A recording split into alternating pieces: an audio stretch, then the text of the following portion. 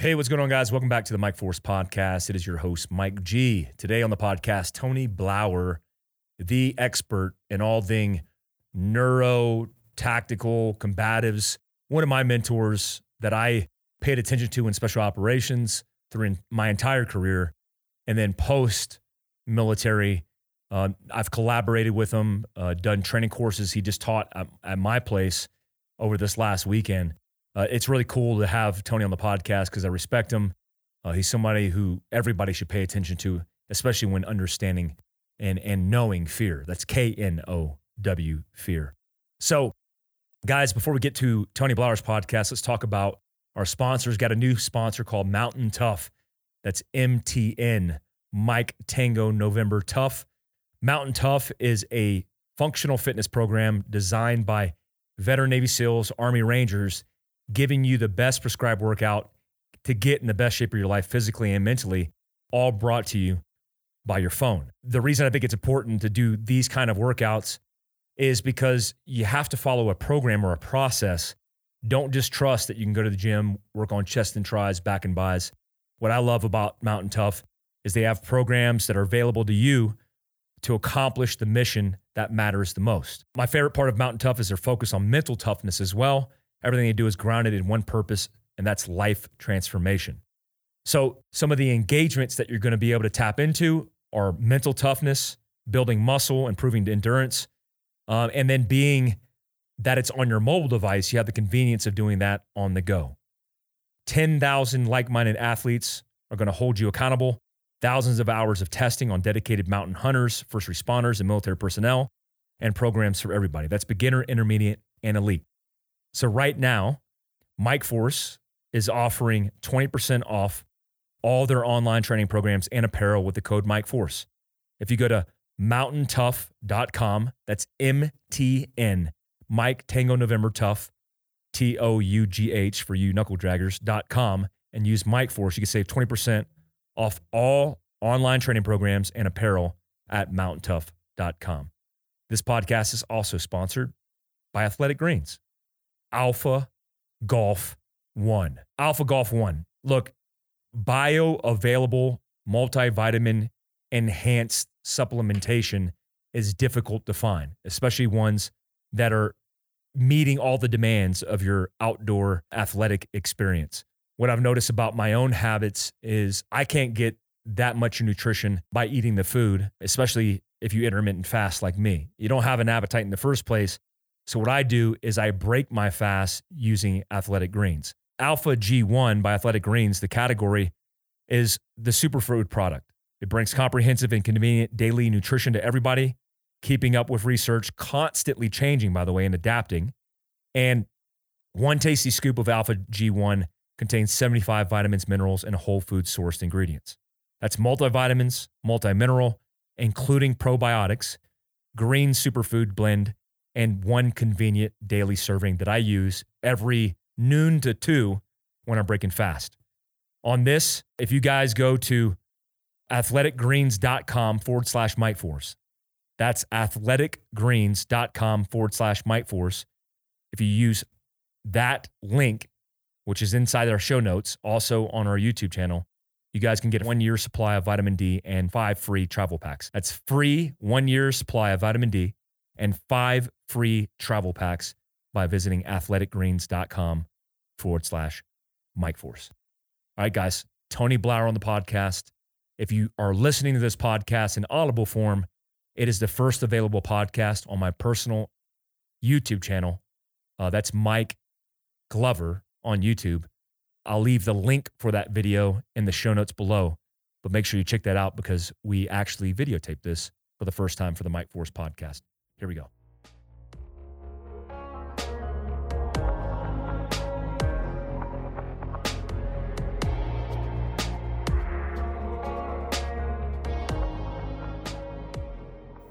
When's the first, what year did you do your first podcast? As a guest? Or the first memory of doing a podcast? as a guest or host or whatever? What was it? I honestly have no memory of that. It's Really? like I've done, this is going to sound obnoxious, I've done so many, Mike. Mm-hmm. I can't even remember. It's like all the women. I can't remember my first. Yeah, there's like 3 of them. Right. It was so long ago. I have no clue what my first was, but I've literally done, we have a media page, and there's hundreds of them. So I've been doing them for years. Really? Years and years. And then I have my own, that had you on that. Yeah. What do you mean had?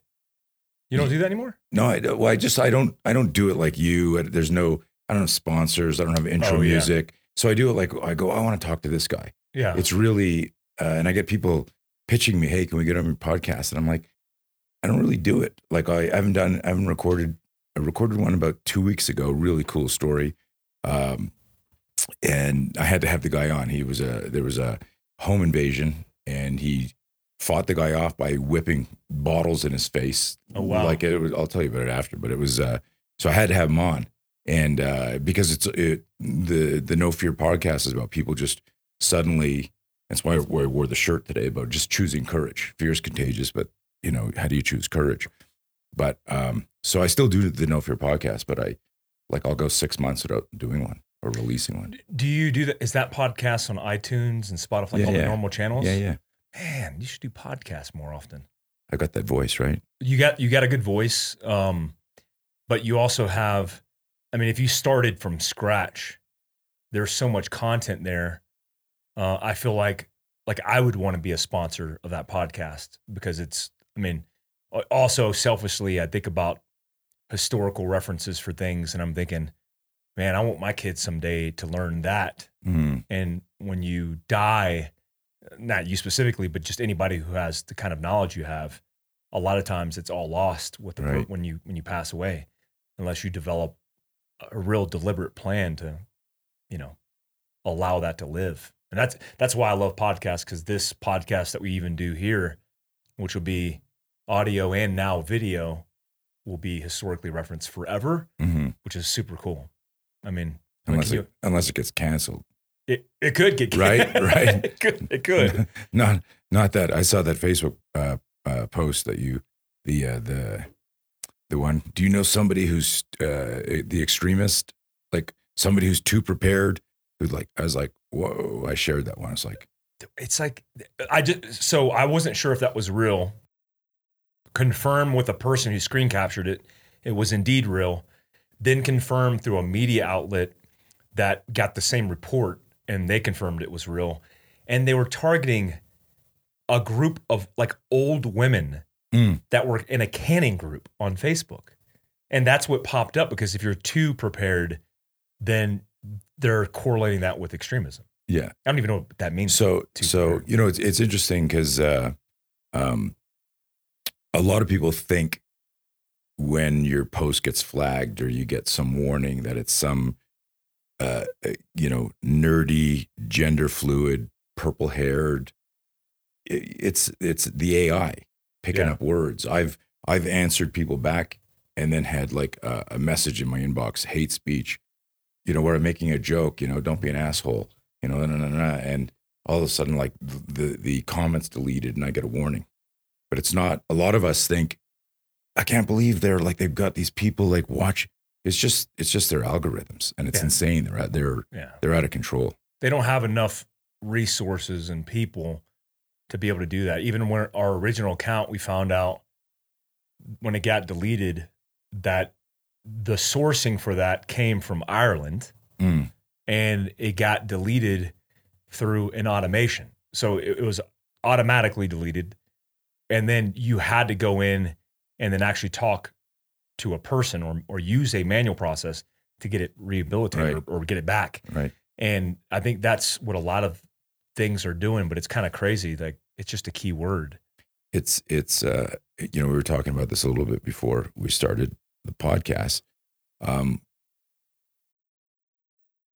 It's exhausting, especially for someone like you. And I said this before, I too many tangents here. I was on a podcast.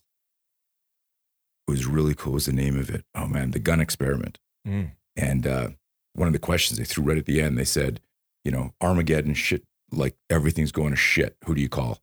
And I said, Mike Glover. Oh yeah. Like it was like, and I know quite a few people. Oh yeah. Yeah. Right. And that's and an honor. Awesome. And I'm not saying that because I'm here now. It was like, I'm really good at a few things, but I'm really not good at a lot more. Yeah. And so that's one of the things I love about your message is you're good at a lot of things that'll keep you and the people around you alive. Yeah. And so when this guy said, hey, everything's going to shit, who are you going to call? Well, I got this friend. He's a really good sniper. And this guy's really good at medical. And this guy, I want someone who knows everything or if we had to have the Armageddon tribe and we're going, okay, it's the Walking Dead. So we need people who can teach everybody. Yeah. Yeah. So that's, we have a good network here of experts. Right. Somebody was talking to me about it recently and it was referring to this whole canning thing. And I was talking about reallocating kind of your strengths versus your weaknesses. And I like doubling down on strengths because I don't have enough time to uberly focus on all the things that I'm passionate about that I'm pretty weak at. Doesn't mean I don't need to know a familiarization. It just means that I have a person who's the canning expert. I mean, Dee Dee, my COO, cans and jars, like she does it right now. I mean, she did it yesterday. I'm reporting her right away. She will be an extremist. She's an extremist. Right. You just talked to me about some of the classes that you're doing, and we had talked about being burned out and just constantly going. You've been at this pace. I mean, I look into the future with you and go, man, I'm early on in this journey. I'm 6-7 years. You've been doing this for decades. How do you maintain the resilience and the endurance to keep pushing, to keep training? You just trained in another state. You came here, you did 2 days of training at HQ, and you're about to go somewhere else to train. How do you do it? It's weird. I told myself I was going to stop mentioning how old I was when I'm talking because I didn't know why I was doing it. I think part of it is to remind myself that I've got this resilience and I don't know where it's from, to be honest. So I'll say, I'm 61, hoping that everyone will go, wow, you don't look a day over 60 or 60 and a half or something, right? And I realized something and I think why you are doing what you're doing, Mike, and why you've got that energy is because you're not passionate about this stuff. You're obsessed with it. And that was a distinction. Is I used to say for years, oh, I'm so passionate. And then about a year and a half ago, I was talking to somebody and they said to me, man, you're fucking obsessed with this stuff. And at first I was like, because it's got a negative connotation. Yeah. And then I thought about it. I go, no, like I wake up in the middle of the night and I'm taking a leak and I'm thinking about a drill, or I'm getting ready to fight an imaginary, what would I do here? What's my improvised weapon here? And it's not like paranoia. It's just things I think about all the time. Yeah. And so I think that, I was talking about this at the course this weekend about why we're approaching this drill and it was a concealed carry gunfighting type thing. And I was explaining the neurobiology of fear and how neuroscience, and it's not taught really in most anything, let alone combative and defensive tactics, where the risk, if I screw up in a bowling tournament, I go, oh, my ball went in the gutter. If I screw up in a gunfight or a knife fight or being followed, or like it could cost your life. And where I'm going with this is I was telling the group that, you've got all these pro boxers that could light you and I up, just light us up. And then there's a Tyson Fury or a Mike Tyson or a Holyfield, like people who really just dominated for a decade, Sugar Ray Leonard. And then you've got all these like amazing hockey players. And then there's one Wayne Gretzky, all these amazing basketball players. And there's a Michael Jordan. And so what I've looked at over the years is what are they doing different than everyone else? Because they've got the same like DNA, like, 2 arms, 2 legs, they can move, they got a brain. What are they doing? And that's really been this intuitive journey behind the scenes.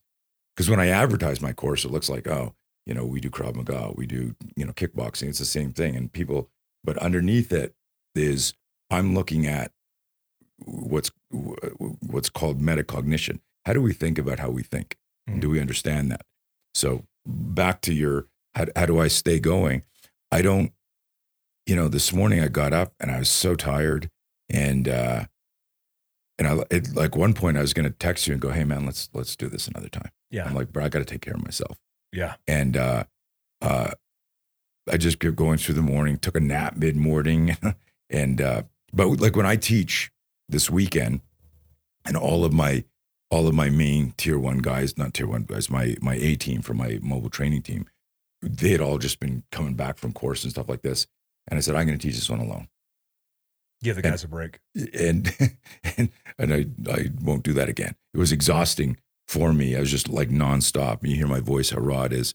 And, but it was like, it was, and I'll tell you where my mindset is. One of the guys I was training for an MMA fight years ago, we had won the title.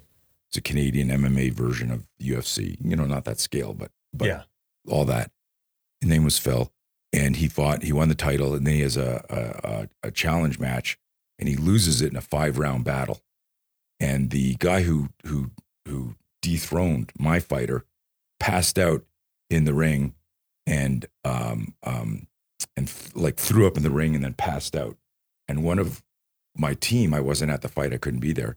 He goes, hey, Phil lost the fight, but the guy he beat, he threw up and he had to be carried out on a stretcher. And I said, well, maybe if Phil had died in the ring, he'd still have the belt. Meaning, like, that's the fight. Yeah. I'm not being cavalier or dramatic. I'm just saying, like I show up 110% all the time, and it's that obsession.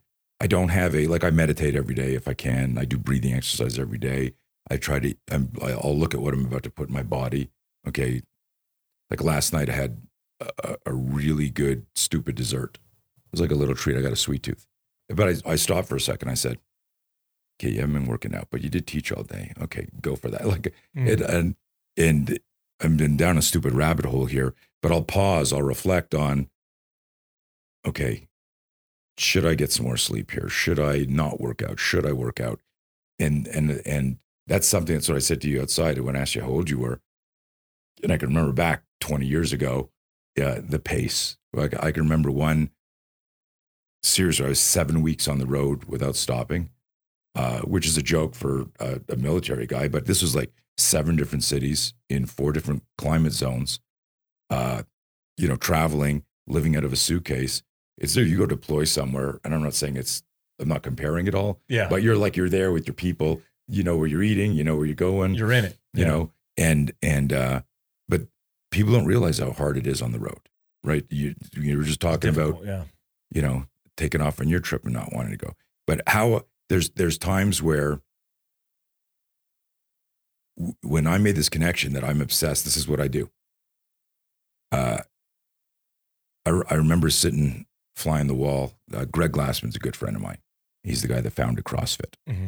And I remember years ago when all the controversy was hitting and people were trying to like buy the company and steal the company. It was a really horrible time for him and as a friend. And I remember sitting there listening to him. He was doing an interview, and he said something that always stuck with me. And I don't know if he meant it in this way, but I want to share it with you and your audience here. They said, like, they asked the question, like, if you weren't like running CrossFit and designed this, what do you think you'd be doing? And he paused and he looked, he goes, I don't know. I don't know what I would do. It'd be like, if there was like suddenly no Fieldcraft, like, what would you do? As a survivor, like that warrior mindset, you'd figure something out. Yeah. Right. But like your whole life led you to like the story you're telling about your mom. Yeah. Today.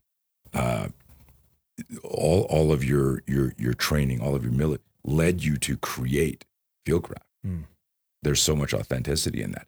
So I think what keeps you going is you're gonna be exhausted. You got a course. You want to go through this. You want to go through this bullshit. You'll think about it.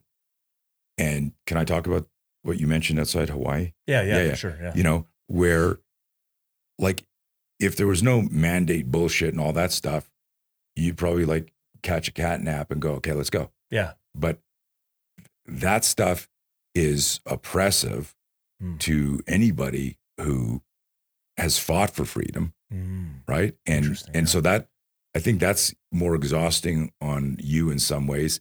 And me, I get furious. Like, just like I get in a bad mood if I put a mask on the plane. I do too. It drives me mad, insane. I never thought about that from that context, which is, I wonder, like when I put a mask on and I look at my flight itinerary and I got 11 hours, I immediately think I'm going to be partly suffocated for 11 hours. And I hate it. And like even flying a couple hours to Texas, because culturally, but ideologically, in what we're communicating, all the things that we want people to be, which is free first and foremost, it's true. That is taxing. It's like the tax on your soul, which is a different kind of strain, where you can get re-energized or energized, period, with small spurts of like your students are going, I get it, and that gives me energy. Where social media is a positive reflection of maybe good inputs, and it gives me energy. Well, when you get out into the real world, especially where you go to Hawaii, you have to take a test within, I believe, the day prior to getting on a plane. Then you get on a plane and then you fly knowing you're not positive for COVID. And then you land, and then the Hawaiian system takes over, and then they give you another test. And then you're again negative, thinking that you're going to go into Hawaii and go, well, I'm in a free place now because I've already been tested. And then they follow the same restrictions, if not more, of wearing the mask, even on a beach. And I'm like, what is happening here? Right. If it wasn't for the good people of Hawaii that want to train with me, because they're being insulated, compartmentalized, and I feel bad because I feel like when I go to train in Californians, they're in the same boat, where the majority, I wouldn't say the majority, but a large percentage of the population wants freedom, wants liberty, and just wants to live in beautiful California and left alone. I feel like that's an obligation. And yeah, I feel that burden of guilt that pushes me past all of these things. And at the end of the day, I always say, like, man, I'm not starving. I mean, getting shot at to me is fun. So it's not like that's a burden. It's more like, hey, I'm sleeping in a bed. I'm eating good chow. I could take the cat nap and reset and be ready to go. I don't know if I'm 20 years more in this, but I imagine at some point in your life and career, you were assessing the same thing. I mean, I was, 20 years ago, listening to your teachings as a special operations guy. And now here we are. You're crazy. Every time you tell me that, it blows my mind. Like I had no idea you knew who I was when we first contacted. That was cool. Well, I mean, it's I don't know what the reflection would be or how to phrase it, especially as it's romanticized in my head. But it's crazy because that whole, I think life comes full circle a lot of times, especially when you pay attention to influencers and people who are making specific impact, especially in special operations, which there aren't many, by the way. I mean, I could name 3, and those guys committed their lives to making men better in special operations. Rob Latham is one of them, who shoots for Springfield Armory. Greg Thompson is one of them, who started a combatives program for special operations. And then you, I can't even think of anybody else. But I mean, here we are 20 years later, and you're still in it. Like you never left, and you're still going, which is pretty impressive. I mean, it's crazy. Another thing with that is, I don't think, when a Facebook memory pops up or somebody, like there were people at the gig this weekend that flew in from all over this. I couldn't believe how far. Yeah. I just assume I come here and it's people from like Utah and surrounding states. There were 32 people in the class. There were, I think, 6 locals. Yeah. Everyone else flew in. Yeah. Most, by the way, don't even know who Phil Craft or I am. That find you. I noticed that the largest percentage of people who don't know me, which I find is a good problem to have, is coming from your network or your influence in your education. They're going, oh, I'm coming here to take that. And they're like, what's Fieldcraft? Right. Which is awesome. Yeah. I love that. Yeah. But it was funny. And so there were a lot of people who do little chit chat breaks. And yeah, I've been meaning to train with you for like years. I first heard about you 10 years ago. I've been following you. I don't,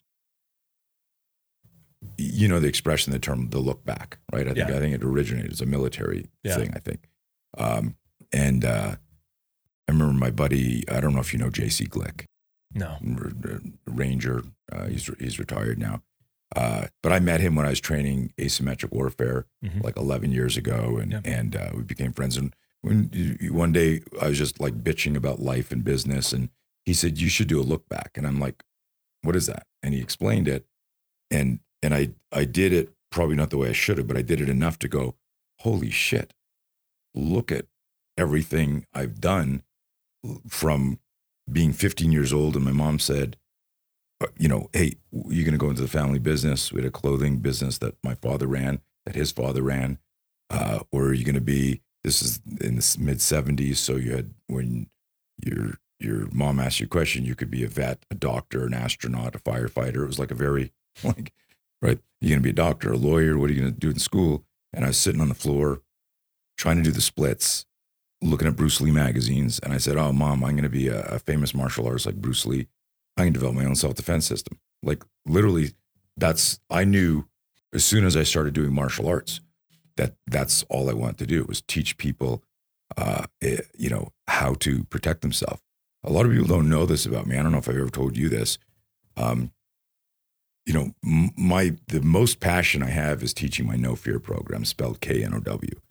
And I explain to people that you can't be brave if you're not afraid, that there is no courage if there is no fear. If you've got somebody who like runs towards the gunfire, runs into a burning building, and they're actually hoping to get shot or hoping to get burned alive, that doesn't take any courage to do, because that's just the death wish. And it's that reframe for people that didn't have a calling like you did, or didn't go through the stress inoculation of the training. And I've spoken to, you know, lots of guys, because there's this vibe on Instagram of this no fear, NO fear, as opposed to there is fear. And what life is about is managing fear, right? You got a problem at a physiological level. Your nervous system's supposed to go, this sucks. You get a shitty email in business. You get whatever it is. Obviously, the most extreme situation is when you or a loved one is really threatened physically. But there's fear every day. So I grew up afraid of fear, because nobody ever said, here's the positive in fear. Fear is like an intuitive radar, right? So you're here on a ship and we're in the radar room and we see a blip. And I'm like, Mike, did you see that? And you go, yeah. And we're trying to decide, is that our aircraft? Is that a missile? Is that a UFO? And there's moments of, you got to manage your fear there, because you don't just hit a button or whatever the SOPs are. So it's a really deep nuance, and you see it every day in fights in the news, cops, military. You can see people making almost automaton reactions to stuff, and then they get burned by the politics of the day, or the fact that in the moment, the law isn't forgiving. We're not discussing this. The SOP was, you're supposed to do this. And I kind of looked at violent confrontations for decades, and I realized that there's only a right answer post-mortem. Oh, I should have done this. Why'd you shoot him? Oh shit, I should have hit him. Why'd you hit him? You should have shot him. And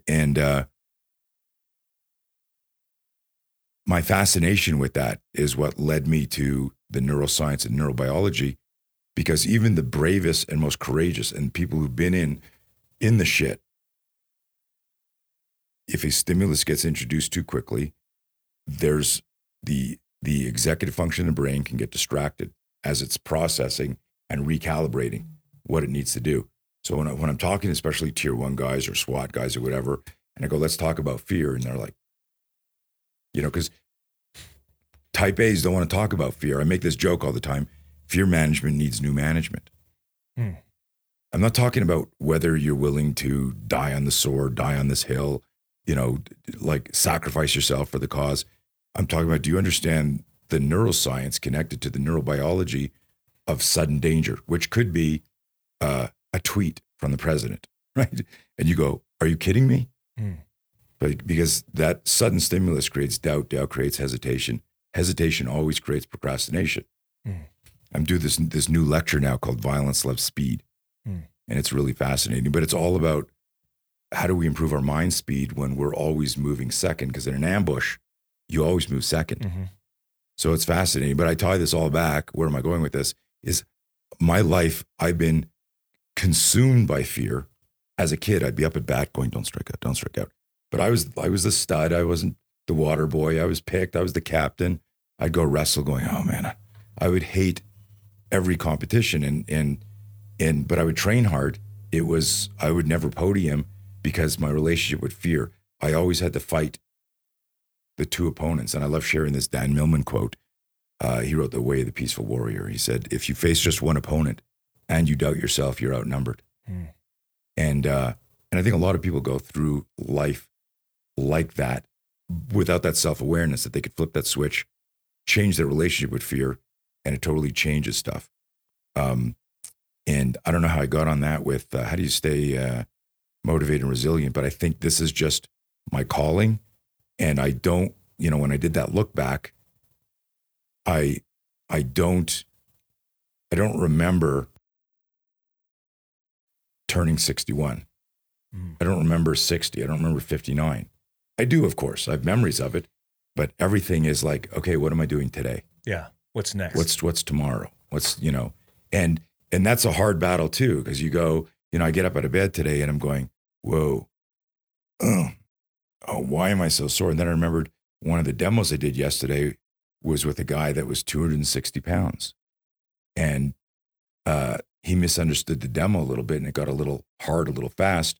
And I'm like, he's ex-mill, 20 years mill.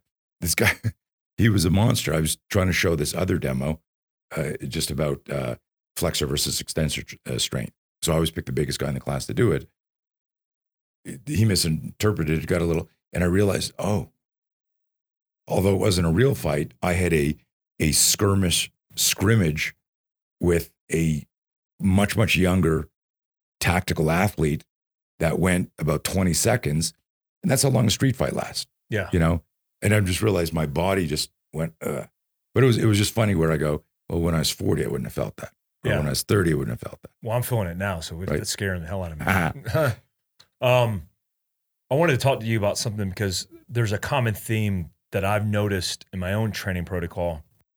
And last week I had a co-writer here doing this book.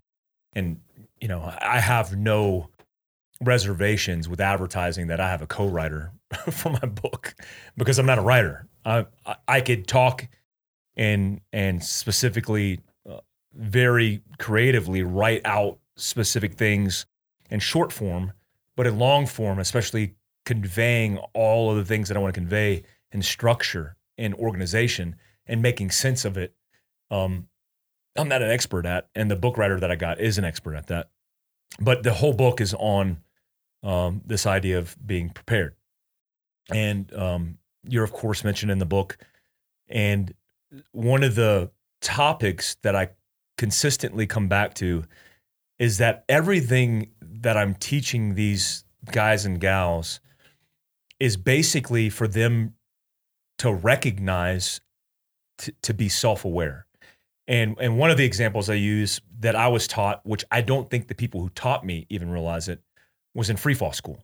And free fall school, even in the wind tunnel, when you're prepping for the jump, which the military makes, they make everything painful, but you can go get qualified as I think it's class A in a day. The military stretches it out, makes it a whole protocol and doctrine, tests you, evaluates you, fails you if you don't meet the standard. But they're basically creating their own structure. And part of their structure for reducing, let me put it this way, because that's my way of saying it, but this is their way of saying it. When they want you to arch and relax, they have a hand and arm signal for it. So they typically do this. which is cool because we got the video up. People could actually see what I'm doing. But they do this. And the reason they do that is because in free fall, the guy can get out in front of you. And he could do this as a hand and arm signal, which he's doing. He's like doing this to extend your legs, doing this to bring your legs in, or doing this to relax. And when you do this, they want you to do this too. And I've noticed that whenever I do that, I just do this, I immediately, because I'm becoming more self-aware, because I've lost connection of mind and body, that it brings me back.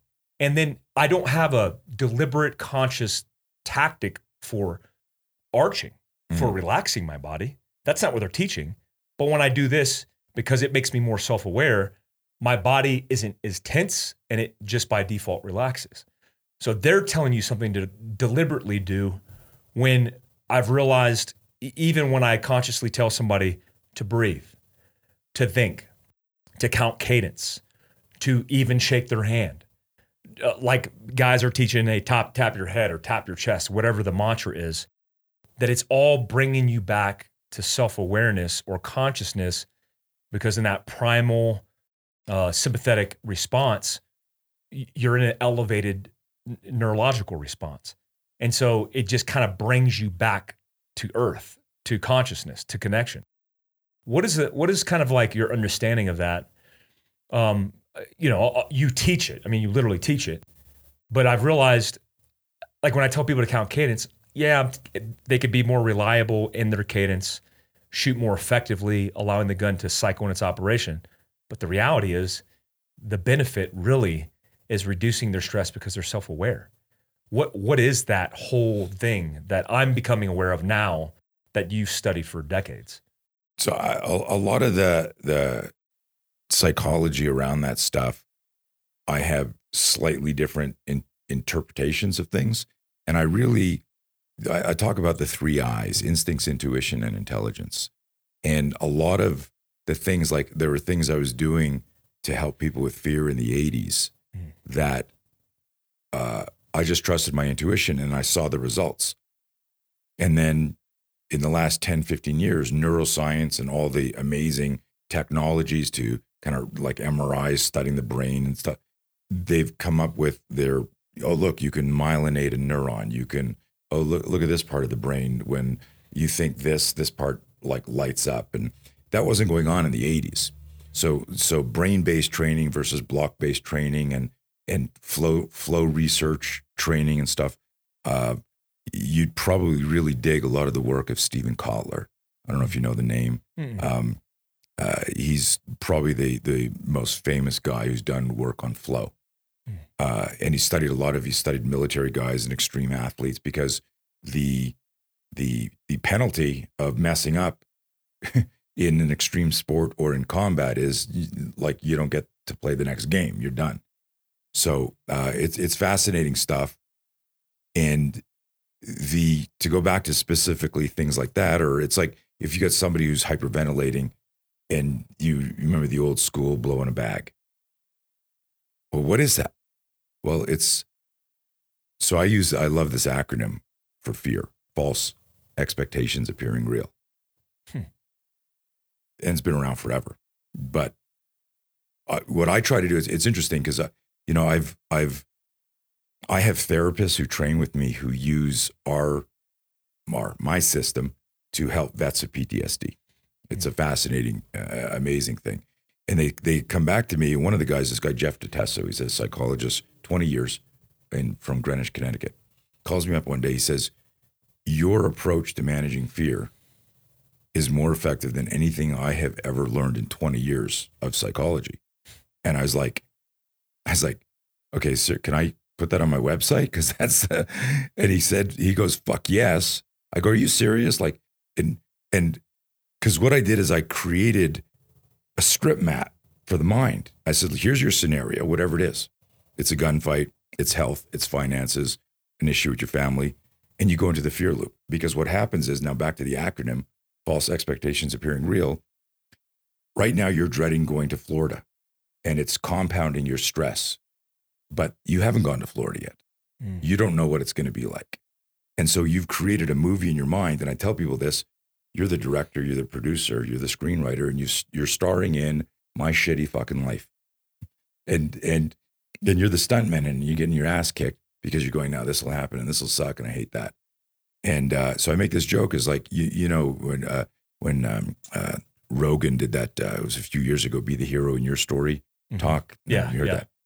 It's like it's such an obvious thing. What would, if you were MacGyver, what would you do here with your bubble gum and your paperclip? You know, you'd kill the guy, right? You'd get out of the elevator. So I was making this joke is how do we change what we're visualizing? So all of these movements that create a shift from sympathetic to parasympathetic is they've taken me out of the negative movie in my mind. So my body goes back to its normal state, right? So, you know, you can change your posture just by going for good walks in nature every day, right? Because now you're not thinking about your bad posture or stuck on the train to work. You're out walking and you're just doing things. Your body wants to, unless you've got like a serious injury, your body wants to move a certain way. Your mind wants to think a certain way. And I think I brought up the psychologist because a lot of people in the academic world make things very pedantic. So we feel obsequious when we hear them talk. I use those two words on purpose because nobody knows what the fuck I just said. Everybody's like, what the fuck? Right. Hold on a sec. Obsequious, pedantic. And I use that on purpose because that's what they do. It's like they talk beyond what we can understand. And so my interpretation of this is when I give somebody a bag to blow into, it's now I'm getting them to, without saying this is box breathing, this is 4-4-4 or whatever the cadence would be or what the timing was. It's, I want you to watch this inflate. And now I've taken them away from, oh my God, I'm going to die, to, and they panic even through that. So it's really simple things. It's understanding. And so that's how, when I take somebody, whether I'm working one-on-one with them or I'm working with a team, and I go, why'd you hesitate in the fatal funnel there? Like if you knew there was no bad guy or role player in this room, why would you stop at the door? Why would you hesitate? So what causes that hesitation is I'm going to get shot. And until you do enough reps to go, yeah, I'm going to get shot if I stop here. Like, in other words, like it's the false evidence appearing real in our mind that is immobilizing or debilitating us in the present moment. I need to do this. So it comes back to, you get any type of fear spike, it'll create doubt. And as soon as you have doubt, everything stops. And the way to cultivate self-awareness, for me, what I found to be the most effective is getting people to understand that the fear is useful if you look into it as opposed to avoid it. Mm-hmm. And so all of those things is a long-winded way to come back to what are those things? How does that work?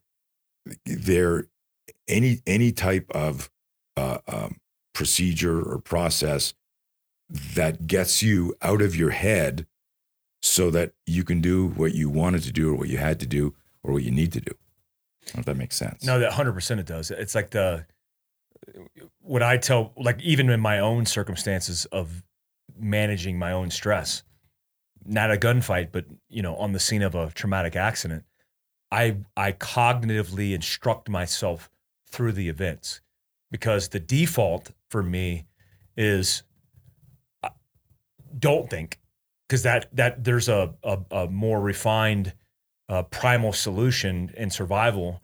But then when I think, I'm like, okay, what's next? Okay, you just called 911. Now get your vehicle out of harm's way, right? I'm thinking through, even illustrating my own problems and solutions, even as I say them in real time, which is, there's a delay obviously, but it's how I work from problem to problem, sourcing my own solution, but also staying out of my head. So the alternative is. What you're doing is following this metaphoric map. Yeah. So in our cycle behavior, it says, what's your scenario? You're motivated. I'm going for a drive. It's a fun, oh shit, an accident. Oh my God, I'm in an accident. I just got hit. I got to get to the car. When you follow the stages, you got to recognize that you're in the fear loop. A lot of times, I'm sure you've bumped into people where you're sitting around and you could tell that somebody's really stressed about something. And you're like, hey man, you okay? And 99% of the time they'll go, yeah, why, what's up? Like they have no clue. So this sounds a little goofy, but it's true. Like self-awareness is the key to everything. Yeah. Self-awareness is the only way you can think critically. Like, so look what's going on in the world. There's zero self-awareness. So there's like for half of the world. So there's no critical thinking. We're like bots running on autopilot. Yeah. And it's this, I've worked with athletes who go, oh man, I know 2 days before event, I can't sleep, I can't eat, the anxiety, the fear is killing me. I go, tell me more. And they go, I just feel like I'm going to die from this. And I go, well, how long have you had this? And this one girl I was coaching, she goes like, for my whole competitive life, like 10 years now. I go, so, okay, I'm going to ask you an important question. I want you to tell me honestly. How many times have you died because of this fear that you have? She goes, what? I go, you said you feel like you're going to die and the fear is killing you. How many times have you actually died? Like literally. She laughs. She goes, well, never. I said, well, then fuck fear. And I created an acronym for, have I ever told you my fuck fear acronym? Mm-hmm. Face it, understand it, control it, know it. Mm. So you get a fear spike and, you all of a sudden, here's like, this is how interesting it is. You could leave. Have you ever done this? I did this as a skit with the group this weekend. They fucking laughed their ass off. I said, have you ever been at a hotel and you're leaving your room and you close the door and you're tired, new time zone. And as the door is closing, your brain goes, oh fuck, I left the keys to the room. And you do some sort of like acrobatic, oh shit. And you try to reach to the door or you take 2 steps. And you're like, no. Does that ever happen to you? Yeah. Oh yeah. Okay. Yeah. Okay. The idea that you left a key that you could replace downstairs created this emotional reaction, a contortion in your body, like, oh, reaching for the door like this. And you could have just like, if you thought it through cognitively, I think I left my key in the room. That's okay on the way down. Like just total smooth transition, like you were clearing a malfunction in a pistol. You don't go, stovepipe. Like right now, it's just second nature. I make the same joke, like, because so many shooters are really good at clearing malfunctions, but you would never want a malfunction in a gunfight because you're good at clearing it. So the fear spike is like the malfunction. You get the fear spike, you got to clear it as fast as you can. You don't want it. Nobody goes, these last 3 days have been great. I hope something crazy catastrophic happens today so I can get really good at resilience and right. But this example it's funny because what it is I'm trying to portray here, and hopefully I'm doing it justice, is that we could be in a non-life threatening situation and all of a sudden we get a fear spike that a key that I can replace downstairs. Where's my phone? Where's my phone? My keys. You like, it's not a serial killer in your house. Yeah. Calm down. But we still go, whoop. We flinch, our mind flinch. And I'm just using this as an example that if I can change my relationship with fear, I can change my mind. If I can change my mind, I can change my life. And when we understand that, like everything changes. And the acronym for fuck fear is really, this is one of the most important things I want to share with you and your group, is it's not no fear, N-O, it's get to know fear. And there's lots of things in life you need to do afraid. I call that the duress path. The duress path is like, you don't want to be doing triage in an accident, but you commit to it, you're trained in it, you're trying to save lives, you're trying to be a good Samaritan, you're trying to do everything right. And you figured out a way, like, if I follow my protocols, I'm going to get through this and I'll do everything I can. And if you don't, like maybe the mind spirals out and you miss something and you're fixing a broken toe when you should be putting on a tourniquet. It's a fascinating thing, but like in the fuck fear acronym, face it, that's that avoidance moment, the self-awareness. Okay, I noticed my physiology changed. I'm vertically breathing. My palms are sweating. I mean, those are those things, but it's also, I've got 3 kids, 2 daughters. This morning, I couldn't reach any of my family. Texting them. That's like 2 hours, like time zone, everyone's up. And I'm sitting there and I know nothing. I got 5 dogs at the house. Nobody broke in and killed them all. But guess what my brain did? Why would I think that? Yeah. Because I'm a dad. I'm like, why isn't my wife answering? Why isn't my daughter answering? Why isn't my other daughter answering? Mm. And I'm now having this movie going on in my mind. And it turns out they just forgot I was alive and didn't check in with me. But I need to understand that even as someone who studies fear management, you get a fear spike, you got to notice that everything's fine. And if it's not fine, you'll deal with whatever you find out. But there's no reason to have this movie going on. So it's face it, understand it, meaning do whatever research you have to do. And then the most important thing is to control. And what that is a reminder is there's lots of things we do. And I've spoken to guys like, Mike Ritlin. Mm-hmm. Okay. So, I'm on Mike's show and we're talking about fear. And he said, I can remember lots of times stacked outside a building. We knew every single person inside there was going to try and kill us. And we were going to have to kill them first. And he says, speaking for myself, I was fucking scared, but I wasn't scared that I wasn't going to do it. I was like, you could just feel the adrenaline, but you were trained and you knew what you were going to do. Mm. It was managing fear. And I think that's subtle and important. Yeah.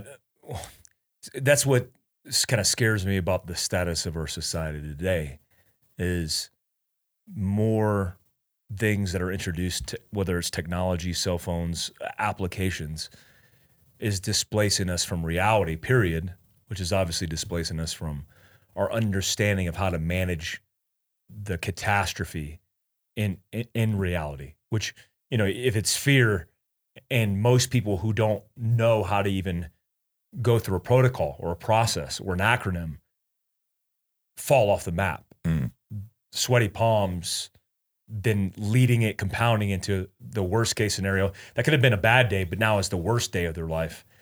And it seems like the more people I train, the more people I'm exposed to, the more significant the purpose is for me, but the more significant I realize that we're in trouble. That people who grow up on a phone, who grow up on an iPad, learning from this virtual world, who aren't exposed to normal engagements or interactions. Mm-hmm. Like the guy who shook my hand, who told somebody he felt like I was aggressive because I shook his hand firmly and looked him in the eyes. And the guy said, why do you think he was aggressive? He goes, well, I wasn't sure if he was trying to intentionally squeeze my hand, but he was squeezing my hand and he brought it close towards him and then looked me in the eye. And he goes, yeah, it's called a firm handshake. And he goes, well, it just seemed like reckless and intimidating. Wow. And like he was bullying me. And I realized everybody who's potentially growing up with the absence of this understanding or without being inoculated in normalcy in our world, because we grew up doing martial arts. Mm. We grew up in contact sports. We grew up being exposed in social dilemmas. Like all these things that are normal for us, they're not normal for the new generation. Mm-hmm. And the detriment is what's happening now, increased suicide rates, increased deaths over overdoses of drugs. So people are defaulting because they feel like getting the text or the DM from the stranger criticizing them or reading the comment of saying you suck is real. Mm. I just watched Dave Chappelle's special, which is amazing, which is super funny because only Dave Chappelle can get away with that. Right. But he puts out what he puts out and he's like, I don't care. I don't fucking care because it's not real. It doesn't matter how much you try to put me in a box on Twitter. That's not real. And the reality is more people think that is real than don't, which is scaring the shit out of me for people. Mm. I mean, my tribe, my circle, our following, we're good. But how does everybody else fare when not exposed, not taught, not trained, and then they just fucking fail? I mean, I almost feel like the idea of even Fieldcraft teaching you to be prepared for the worst case scenario, because I look at the active shooter or the whatever it is, the reality is for most people, the worst case scenario is the depressive state they're going to be in because they're weighing their virtual life heavier than they're weighing their real life. Mm-hmm. Their marriage is falling apart because they don't want to interact with their fucking spouse. Their kids hate them because there is no interaction because everybody's on a fucking iPad. And that becomes the new worst case scenario that people need to prepare for, which is fucking bizarre, even to say out loud and hear myself say it. Right. And I agree with you 100%. And the people that are truly afraid I mean, what the propaganda machine and the media and how they're doing it. I mean, it's. I mean, this is decades in the making. You know, this whole the Marxist, all that. Yeah. But again, this is what I come back to. Like, there's just zero critical thinking, and so you scare somebody, and then what you do is, I'll make the fear go away. If you put a mask on, you get the jab, and then if you just don't, hang out or listen to those people, they're crazy, and so what they're doing is masterful in how they're manipulating, half the world is what, the KGB would refer to as, I think they coined it, the useful idiots. And it's such a derogatory statement. And it's easy for like you or me to go, fuck, they're fucking idiots. What are they doing? But it's scary, man. I don't know. I made this joke a couple of times. I go, like, I really didn't think I was going to be around for the end of the world. I thought that like that'd be way in the future, but we're at a scary moment in our civilization. Yeah, when I hear politicians who've been around and manipulated by culture and all of the inputs, and they're old guys now buying into the propaganda, now regurgitating the things that we shouldn't stand for, and changing their position on how they were positioned or messaging decades ago.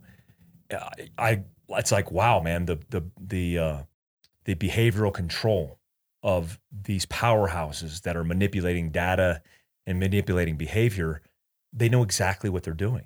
I mean, if you have a staff of psychologists who are meant to divert attention and change the psychology for profit, that's a real thing. That's actually happening. That's been reported. That's a comparable left and right news story, but we're just okay with this continuum. We're going, hey man, that's just how it is because, free market. Like what? Like this is something very different in nature. This isn't the small business scaling into 10 businesses or 100 businesses. This is the controlling of a population at its detriment. And the only way, I guess figuratively, as we were talking about being conscious, is the people need to be conscious of the circumstance, because right now they're running on autopilot controlled by the media.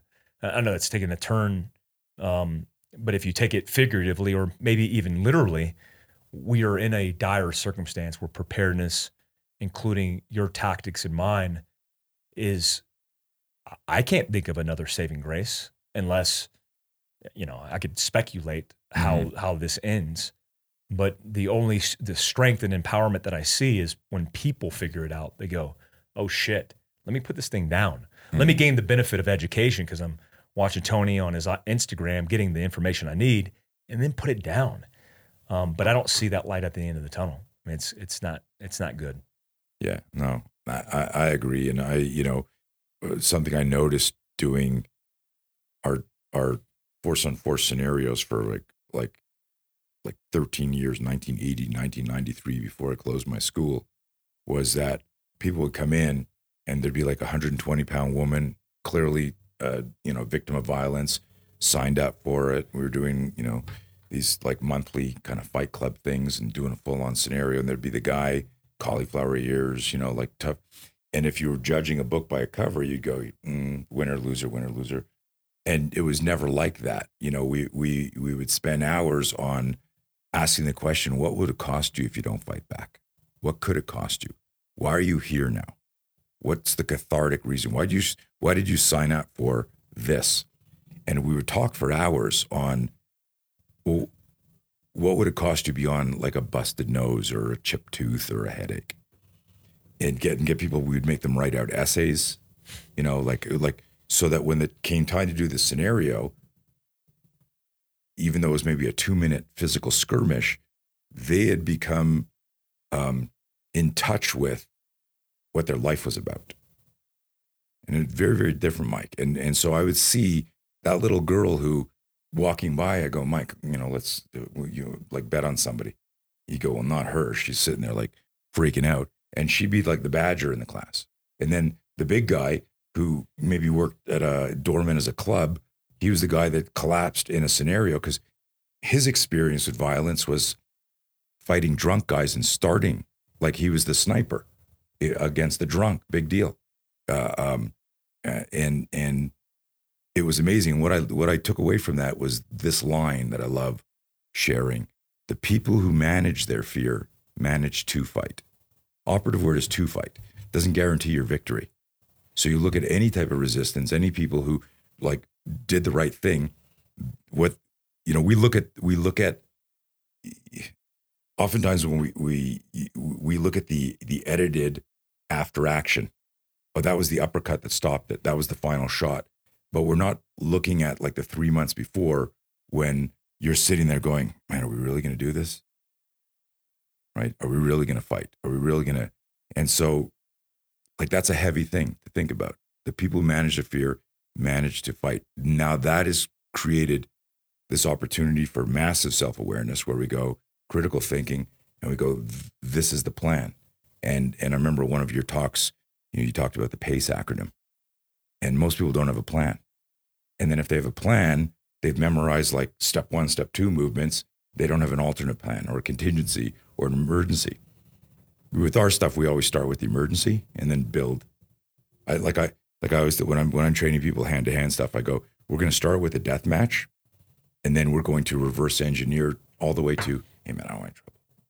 So you're going from, you start with the second order thinking and move backwards to the first order. I love that. And then analyze that. So it's neat. We what you're doing, it has to continue, and it has to somehow, if you could have another element of your company that doesn't like that you could, what's the word I'm looking for here? That you have some sort of facade so it doesn't look like, hey, you know, we're the guys in the woods with the, you know, rations in the underground, because that scares that. How do you sneak your messaging into the city?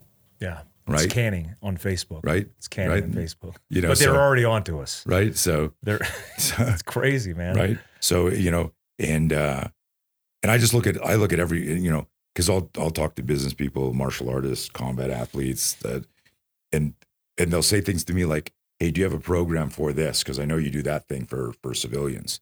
And I go, yeah, I got one specific for you. And then I give them the same fucking thing because I go, dude, stimulus gets introduced too quickly, you get a fear spike, and now you're in your head. And if you can manage the fear spike, you can create pace and you start to move.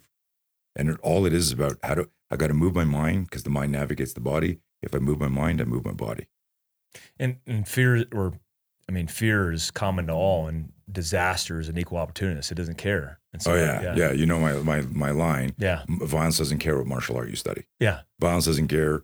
Liberal, Republican, violence doesn't give a shit if you're a pacifist. It doesn't care. Yeah. Well, you're the one who's planted the seed, man. I mean, I don't think. I mean, it's so bizarre to even say, because you would think it would be a thing. It's not. Nobody's paying attention to these kind of things. Nobody's making sense of it in a practical and applicable world. And it's so significant. And I think more now than ever, people seem to be finally in large scale paying attention, which is, I hate to say it, it's a success with the disaster, because it's these times that have led us to this point for people to open up or be woken or awake to what's happening. But for me, it's an opportunity to introduce them to what you're teaching and what you're doing, and then also in parallel facilitating that effort, that growth and that scale. Because you know, like people are like, "Why did you have Tony Blauer on? Isn't he a competitor?" I'm like, "What? He's an ally, right. And he's an elder as well." So it's not. It's always, there's always more opportunities for people to have choices, to learn, diversify, and that's why you're here this weekend teaching at Fieldcraft HQ, and why we'll continue to do these kind of trainings together. Tony, how do people get in contact with you or see the myriad of things that you're offering? It used to be able to find me on Instagram, but I'm so shadow banned. Oh, now I know, it's because horrible. my engagement's down like 90%. And it's weird because it's that thing you're making fun of where I'm on there and I'm pissed off because I'm trying to communicate to people because I'm a real threat to the world. Yeah. You know, my message is definitely a threat. It's crazy. So if you go to blowertraining.com, that's my main headquarter. And we've got the different, coaching, the hand-to-hand, our high gear suit and all that stuff. Which I love seeing, you guys using in the scenarios and Kevin using them and stuff like that. But, I am on Instagram. If you can find me, you'll probably have to type out Tony Blower verbatim. Until it pops out. Yeah, every single letter. And there's links in my bio there for some of the stuff. We've got like a free ebook on fear called Making Friends with Fear. It's 9 pages long. I joke that it took me 43 years to write those 9 pages, but it's there. Listen, I just got some new tattoo work done in a buddy of mine who's got a tattoo place, Ghost Tattoo in Vegas. And Aaron called me a month ago and he goes, his 10-year-old son, Salem, anxiety, stress, dealing with the bullshit. He's 10. And he calls me as a dad. He goes, is your No Fear program, because I got a digital version of our No Fear program. He goes, is it like too much for him? Is it like, could I said, well, you're his dad. You do the program and then share what you think he's ready for. Certainly everyone listening to this and everyone should know we cannot allow 99% of our teachers to raise our kids, right? I mean, we see where that's going. I don't have it prepared. I don't know if we have time for me to pull up this. I went to do this, and Aaron, I sit down for the tattoo, hands me a handwritten letter from a 10-year-old kid, and I got to. We'll have to. You got to hear this. I just thought of it now, but it's so amazing. But it's this kid who so like right now, my physiology is changing, right? Are you sweaty palms right now? Not yet. I'm freaking out. Box breathe, man. Get a paper bag in here. Oh man, I'm not gonna be able to find it. It's this letter where he goes, "Dear Mr. Blower," and he's quoting out of the No Fear program. "Dear Mr. Blower, I just wanted to thank you. This is a great opportunity for me and my dad to spend time together. The most important thing I learned is you can't be brave if you're not afraid." And like he's like this is a 10-year-old learning this. Wow. And I texted Aaron, and your audience will know where I'm going with this in a moment. But I texted him, and you can see this right here, just so that I'm not making this up. This is last week. Hey, how's it going? Salem is doing good, blah, blah, blah. This is Thursday, just random. Man, Salem's awesome. Every day he's managing his fears better. This is like within a month, right? And days later, this 10-year-old, what he's doing is he's, okay, sports, put your masks on. Okay, I'm good. I know what to think. I know he's catching. We're cultivating the development of self-awareness in a 10-year-old. And then one day he's going to be 42 and one day he's going to be 61. You follow where I'm going with this? Yeah. We need parents to go, holy shit. The program, like I said an hour ago or whenever I mentioned it, I grew up afraid of everything. I didn't ask Lucy. Sorry, honey, my wife won't watch this podcast, but Lucy was the girl you had to go to the prom with. I didn't ask her. I was too scared. So she went with someone else. I didn't punch that guy, Steve, in the face who needed to get punched. He was the bullying that guy, because even though I was training, I was visualizing, man, I'm going to get suspended. He's going to kick my ass. He's got friends. And we talk ourselves down.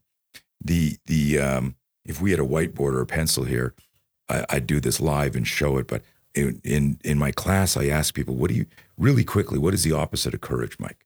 What would most people say is the opposite of courage? Cowardice. Right? Yeah.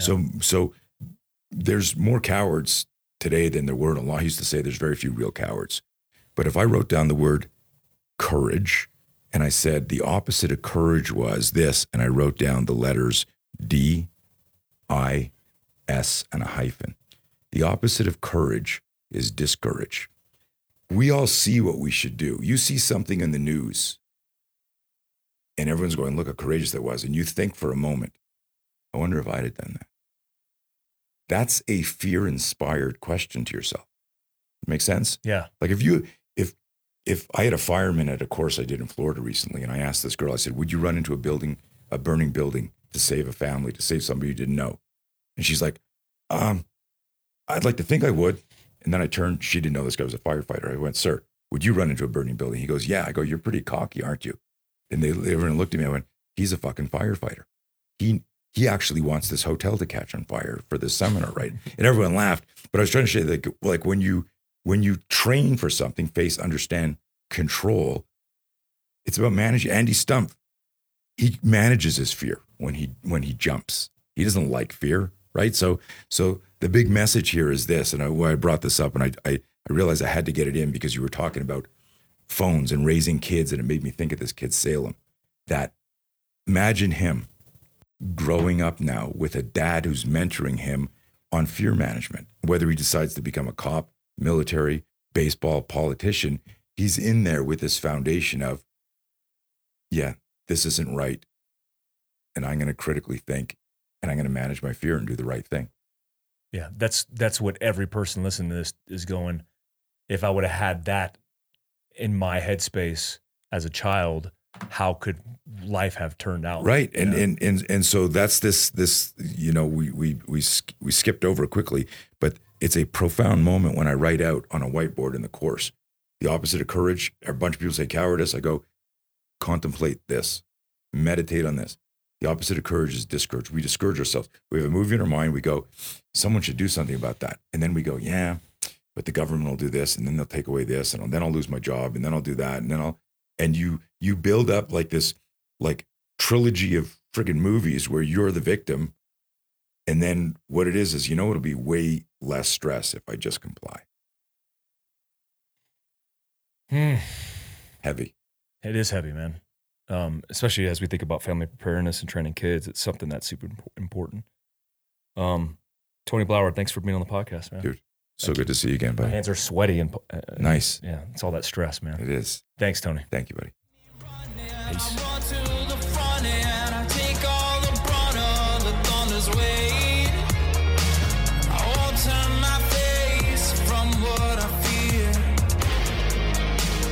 Tip of the spear.